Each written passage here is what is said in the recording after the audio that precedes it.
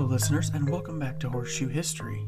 In last week's episode, we covered the history of the Baltimore Colts from their first day in 1953 to the owner swap in 1972. Before Carroll Rosenbloom decided to sell his team, he thought about turning over the Colts to his son Steve and buying the Los Angeles Rams. Commissioner Pete Rozelle vetoed that idea, as no one can own parts of two NFL franchises, and having a father-son duo would be too close to dual ownership. Meanwhile, down in Miami, Dolphins owner Joe Robbie had fired Joe Thomas, his director of player personnel. Rosenbloom would call Thomas to see if he could help him, which would lead to far-reaching results. Rosenbloom would suggest that Thomas start his own scouting group and that the Colts could use his services. A dozen or so groups had approached Rosenbloom around this time, hoping to buy the Colts, but each deal fell through. Commissioner Pete Rozelle suggested that Rosenbloom should sell the Colts and purchase the Rams, but the tax picture was not a good one. A straight cash sale would have meant that Rosenbloom would have had to pay $4.4 million in capital gains. He chose not to do this, stating that it would not have been fair to his family if something happened to him after the sale and they had to pay taxes on the estate. Pete Rozelle would go on to suggest that Joe Thomas, who had been a big part of the Dolphins' purchase, might have buyers available for the Colts. One group was led by Willard Keeland and his associate Clem Ryan, who had agreed to buy the Rams for $19 million and then trade teams with Rosenbloom. Late in the negotiation process, Keeland and Ryan would come up just shy of the $19 million they needed, so Joe Thomas came up with a heating and air conditioning executive from Skokie, Illinois by the name of Robert Irsay. None of the others knew him well, and the first question asked to Mr. Irsay was if he had the $5 million to clinch the deal, since another offer was made for the Rams. Irsay would reply with, "I could have it." As would turn out, he did have it and more. In the end, Keeland and Ryan would drop out of the bidding, leaving Mr. Irsay with the entire $19 million bill for the Los Angeles Rams. He would complete the sale and trade teams almost immediately with Carroll Rosenbloom. Now, $19 million might not seem like much for a team, but in today's money, that's almost $119 million. Still, not very much for a team considering the Carolina Panthers were sold in 2018 for $2.275 billion with a B. When Robert Irsay assumed ownership of the team on July 13, 1972, he announced the appointment of Joe Thomas as Baltimore's new general manager, succeeding the outgoing Don Klosterman, who went with Rosenbloom to Los Angeles. Coach Don McCafferty would start the season 1-4 and be let go of his position, allowing John Sandusky to become interim head coach. Sandusky would end the season 4-5 to bring the Colts to a 5-9 record. This would also be the last year Johnny Unitas would suit up for the Colts, as in the offseason he was traded to the San Diego Chargers for future considerations. Mr. Irsay would bring in Howard Schnellenberger to coach the team in 1973. The team would end the 1973 season with a 4-10 record and Schnellenberger's only full season at the helm, highlighted by the upset of the defending champion Miami Dolphins, although the Dolphins played their second stringers for most of the game. Schnellenberger would only make it 3 games into the 1974 season, all losses. Schnellenberger would be replaced by GM Joe Thomas after a 30-10 loss to the Philadelphia Eagles. During the second half of the game, Mr. Irsay was walking around the sidelines, voicing his preference for Burt Jones to be the starting quarterback over Marty Domres. Robert asked Coach Schnellenberger when that change would be made and was met with sarcasm. This would lead to the coach's post-game dismissal.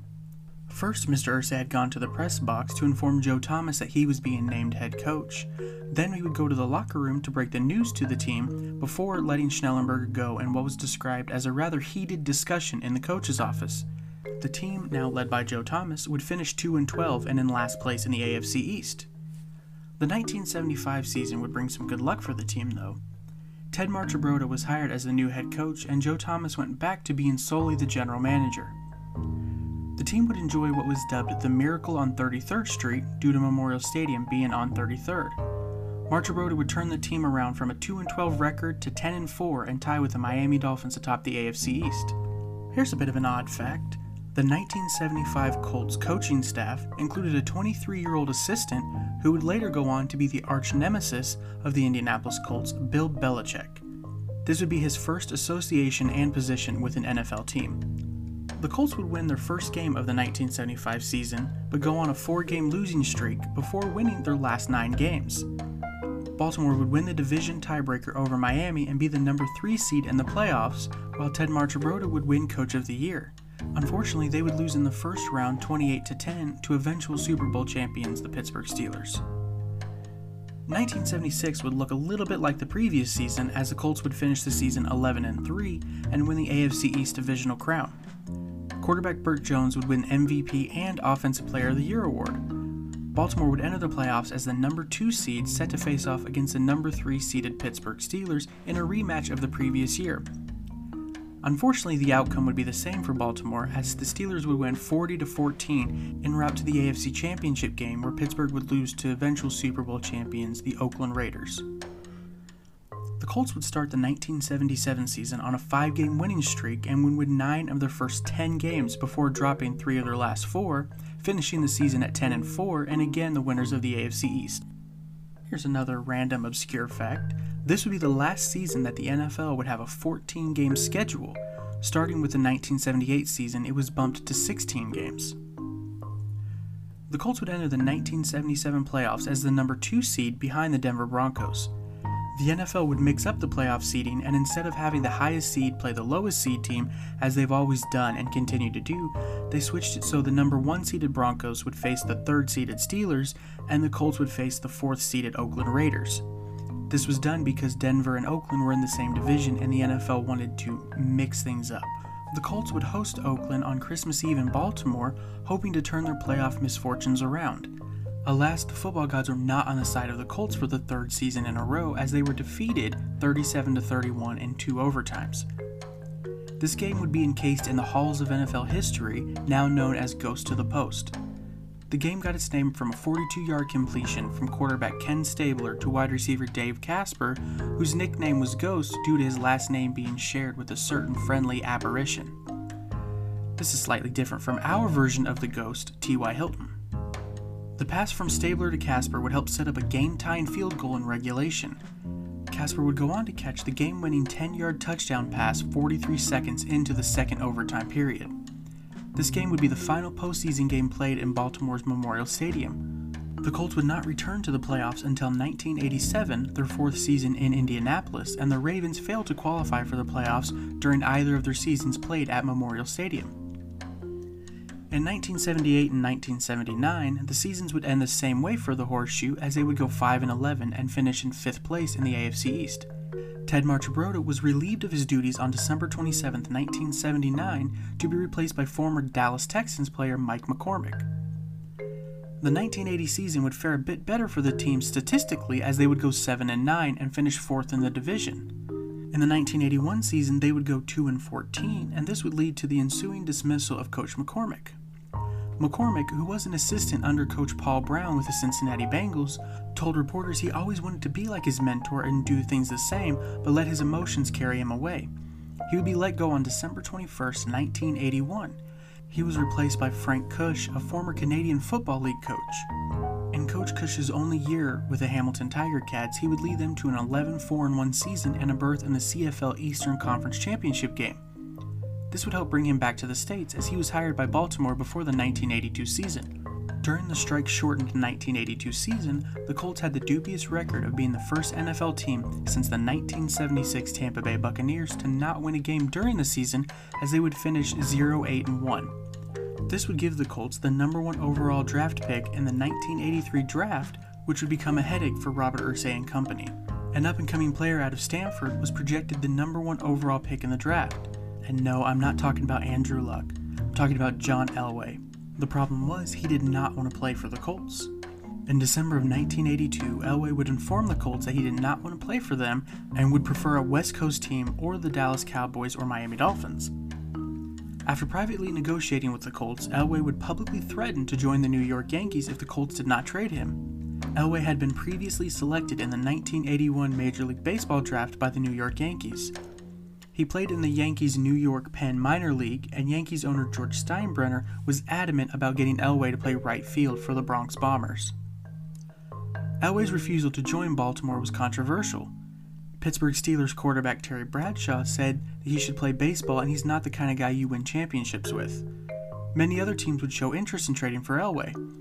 Some of the possible trades were to trade Elway to the San Francisco 49ers for Joe Montana, to the San Diego Chargers for Dan Fouts, or to the New England Patriots. The Los Angeles Raiders were close to trading for Elway but could not complete the required trade with the Chicago Bears for assets to facilitate the trade with Baltimore. With no successful trades before the draft, Baltimore had to draft Elway and trade him later.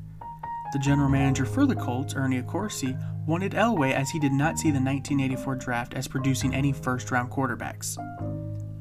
Accorsi would announce their draft pick as John Elway, surprising many observers, while Coach Cush had already told Elway's family they would draft him regardless of him playing baseball or not. That day, Elway reiterated he did not want to play for Baltimore at a press conference, announcing that as of that day, he was playing baseball if the Colts would not trade him. John's father Jack said that John would never play for Robert Irsay or Coach Cush. Irsay would begin to worry that Baltimore would waste their pick and begin negotiating with the Denver Broncos before the draft. The draft would take place on April 26th and 27th, and the Colts would end up trading Elway to the Denver Broncos on May 2nd in exchange for offensive lineman Chris Hinton, who was chosen 4th in the same draft, backup quarterback Mark Herman, and a first-round pick in 1984, which came to be Ron Solt. In hindsight, Baltimore really didn't have a choice. Do you lose out on a draft pick when he won't play for you, or do you take what you can get and move on? We all know the kind of career John Elway had. He would win Super Bowl 32 and 33, NFL MVP in 1987, Walter Payton Man of the Year in 1992, go to the Pro Bowl 9 times, be the NFL passing yard leader in 1993, and have the most Super Bowl appearances at 5 until that was broken by Tom Brady when he played in Super Bowl 49. Elway would also be the general manager of the Broncos when they won Super Bowl 50, quarterbacked by none other than former Colt Peyton Manning. It all seems to tie back to Indianapolis somehow. Now, the Colts didn't make out like bandits from this trade, but they did get some decent capital. Chris Hinton would play offensive tackle for the Colts from 1983 to 1989. He was a 7-time Pro Bowler, a 3-time second-team All-Pro, and would be inducted into the Indianapolis Colts Ring of Honor. Ron Solt would play guard for the Colts from 1984 to 1988 before being traded to the Philadelphia Eagles for a 1989 first-round pick, which turned out to be Andre Rison, and a 1990 fourth-round pick, Rick Cunningham. Solt would return to the Colts for one more year in 1992. Mark Herman was a journeyman/backup for most of his career. He would play 11 seasons but only appear in 40 games. He was drafted by the Broncos in 1981, would get traded to Baltimore in 1983, would back up Dan Fouts in San Diego from 85 to 87, then go to Los Angeles to play for the Rams in 1988, before returning to Indianapolis in 1990 and staying until his retirement in 1992. You might also recognize the name Mark Herman if you listen to Colts radio broadcast. He was part of the broadcast crew for nearly a decade. So, back to 1983. On top of the madness of your top pick bailing on you, the city of Baltimore and the Colts were beginning to be at odds over Memorial Stadium. Irsay wanted a new stadium, and the city was not on board with what he was asking for. The Baltimore Orioles of the Major League Baseball were also not happy with the stadium. It had many issues that were not getting fixed, and the city was in no hurry to make it work. This would begin one of the most odd and heartbreaking divorces between the city and its team. Alright, so to recap the episode, Robert Irsay would purchase the Los Angeles Rams and trade them to Carroll Rosenbloom for the Baltimore Colts. Under the ownership of Robert Irsay, the Baltimore Colts would go 68, 104, and 1 overall from 1972 to 1983. They would have 7 different coaches during that time period. They would actually go winless in 1982. They would make the playoffs 3 times. One of the coaches, Ted Marchibroda, would be named Coach of the Year in 1975. Burt Jones would win MVP and Offensive Player of the Year in 1976. And Vernon Leroy Maxwell would win Defensive Rookie of the Year in 1983. Overall, during the Colts' time in Baltimore, they went 222, 194, and 7 overall. They won 3 NFL championships, 1 Super Bowl. They would have 12 Hall of Fame players or coaches. Their names were Raymond Berry, Art Donovan, Ted Hendricks, John Mackey, Gino Marchetti, Lenny Moore, Jim Parker, Joe Perry, Johnny Unitas, Weeb Eubank, Mike McCormick, and Don Shula. Before we wrap up the episode, I would like to talk about the animosity between the city of Baltimore and the Indianapolis Colts, most notably Johnny Unitas. In 1979, Johnny Unitas was elected into the Hall of Fame for his amazing career, but there's something that never sat well with him. With the Colts' move in 1984 to Indianapolis, everything in the Hall of Fame from then on would reflect past players of Baltimore as Indianapolis Colts, rather than the team they actually played for, even if they never played in Indianapolis. After the move, Unitas would cut all ties with the Colts organization. Unitas was very upfront about his feelings towards the Colts, and he would say that he had nothing to do with Indianapolis and would resent any reference to ever having been part of a city that he never played a game in. Even though the franchise has been in Indianapolis longer than it was in Baltimore, Baltimore still holds a large grudge. When the Colts go to Baltimore to play, usually on the scoreboard they have team names, as in the Ravens versus the Steelers, the Ravens versus the Saints, but when the Colts come, it's the Ravens versus Indy. They refuse to put the Colts name up there as they still believe the team was stolen from them. Come back next week as we dive into the rocky ending to the Colts' time in Baltimore. 15 Mayflower trucks, marching band uniforms, and police escorts are not things commonly seen together. Stay tuned for the next episode of Horseshoe History, Episode 4, Midnight Escape.